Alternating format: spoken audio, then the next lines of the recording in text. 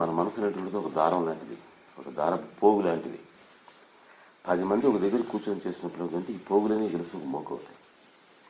మనసు ఎప్పుడు కూడా పక్క మనసు ఇన్ఫ్లుయెన్స్ చేస్తూ ఉంటుంది. 10 మంది బాబా అనేటువంటి ఒక ఆబ్జెక్ట్ని లవ్ చేసేటువంటి 10 మంది ఒక దగ్గర కూర్చున్నప్పుడు మనలో కొద్దిగా వీక్గా ఉండేటప్పుడు కూడాను పక్కన వాడి యొక్క కాంపన్సేట్ చేస్తూ పోతుంది.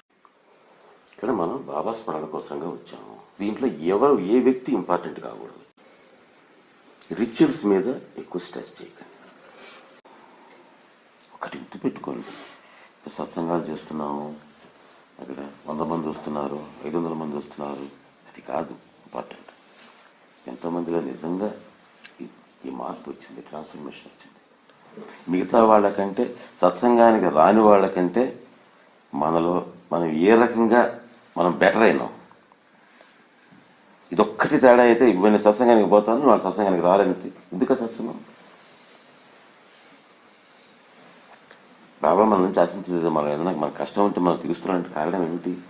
మనలో ట్రాన్స్ఫర్మేషన్ రావటం. సత్సంగం ఎందుకు చేసుకుంటున్నాం? మనం 10 మందికి బాబా యొక్క ప్రేమని మనం పంచేదానికి ఒక సెంటర్ కింద, ప్రచారం కాదు. కావాలనుకునేటువంటి వాడికి అక్కడ అది దొరుకుతుంది అనే విషయం తెలపడం. ఆ దొరికేదానికి మనం అడ్డాలు తీసేసుకోండి. అది నేను ఒకటే చెప్పి అడ్డాలు లేకుండా చూసుకోండి అంతే. వాళ్ళు వస్తున్నారు రావాలని దాని గురించి గుర్తించడం ఎవ్వరు రాకపోయినా ఏం పర్వాలేదు. బాబాకి ప్రచారం అవసరం లేదు. ఎంతమంది నెంబర్ గ్రో అవుతుందని చూసుకోకండి. Number is not important, quality is important. మనం బాబా మీద ఫోకస్ చేస్తున్నామా లేదా, మనం చేస్తున్నామా లేదా, పక్కన వాడు చేస్తున్నాడని కాదు, మనం చేస్తున్నామా లేదండి. అది చూసుకుంటూ పోండి. మనం బాబాకి దగ్గర అవుతున్నామా లేదా, మనం చేసే ప్రతి పని దానికి బాబాని మన దగ్గర చేస్తోందా దూరం చేస్తోందా అని మీరు చేసుకుంటూ పోతే ఎవరు రావాలి ఎవరు రాకూడదు అనేటువంటిది అది బాబాకి వదిలిపెట్టండి. అప్పుడు ఏమవుతుందంటే ఎవరు కూర్చొని కళ్ళు మూసుకున్న వ్యక్తి ఇంపార్టెంట్ కాకుండా పోతాడు. అక్కడ ఫస్ట్ థింగ్. అన్ని సత్సంగాల్లో జరిగేటువంటి పెద్ద పొరపాటు ఎక్కడ జరుగుతుందనంటే వ్యక్తులు ఇంపార్టెంట్ అవ్వటం మొదలుపెడతారు. ప్రతి ఒక్కరు లీడర్సే. వచ్చిన ప్రాబ్లం అది. ఇప్పుడు అందరూ ఫాలోవర్స్ ఎవరో ఒక లీడర్ ఉంటే ఎవరికి ప్రాబ్లం లేదు, కానీ మన పరిస్థితి కాదు.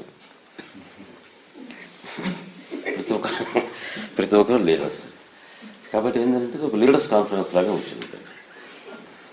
ఎవరి వాయిస్ వినిపించదు, బాబా నామమే వినిపిస్తుంది.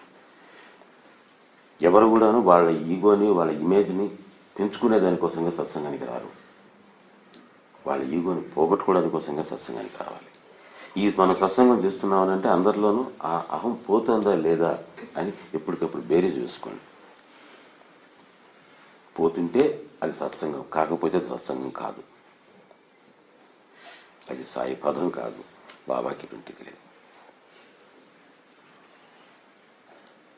ఎప్పుడైనా సరే నేను ఇంపార్టెంట్, నా మాట కాదంటున్నారే అని ఎవరికైనా అనిపించిందంటే మాత్రం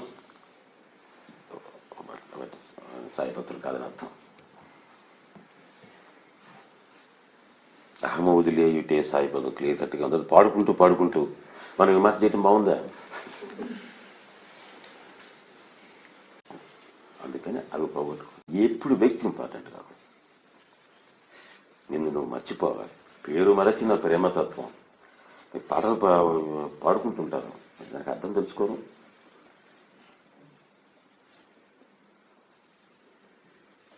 పేరు కోసం చేస్తే ప్రేమతత్వం కాదు. మనకు కావాల్సింది మనం అక్కడ ఇంపార్టెంట్ కావాలి. మనం లీడర్షిప్ చేయాలి. అక్కడ ఎవడో లీడర్ కాదు, ఎవడో ఫాలోయరు కాదు. Baba is the leader.